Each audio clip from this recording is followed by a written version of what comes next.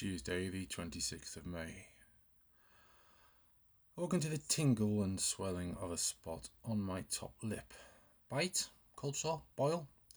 Haven't applied TCP. Reminded of the One Foot in the Grave episode, where everyone can smell TCP despite Victor having last used it days before. Blamed Kerry for the swelling initially, claiming that she'd hit me during the night. Oops.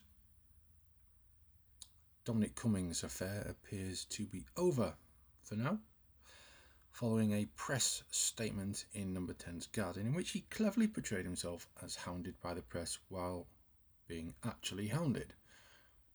They really are completely bereft of self-awareness, driven by revenge against a key architect of Brexit who used the media to successfully swing a few million people.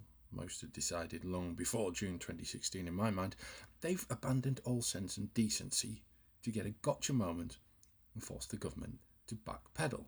And to compound the delusion, opposition parties are gathering today to hold Johnson and Cummings to account over handling of the COVID-19 operation. 3 Labour MPs, including the former leader, have already appeared in papers having done worse than Cummings. Tariq Ali, Stephen Kinnock and Jeremy Corbyn. Even the Church of England has thrown its anti-Cummings hat into the ring. Silent on everything from the Iraq war to austerity, they've been royally rogered by Brexit and want Cummings gone. And I really resisted nonce choir boy illusions there. Took the boy on a short walk, bike ride yesterday. Glorious day, nice to get out for a bit. It was good as gold. We recorded some slow motion jumping on my phone.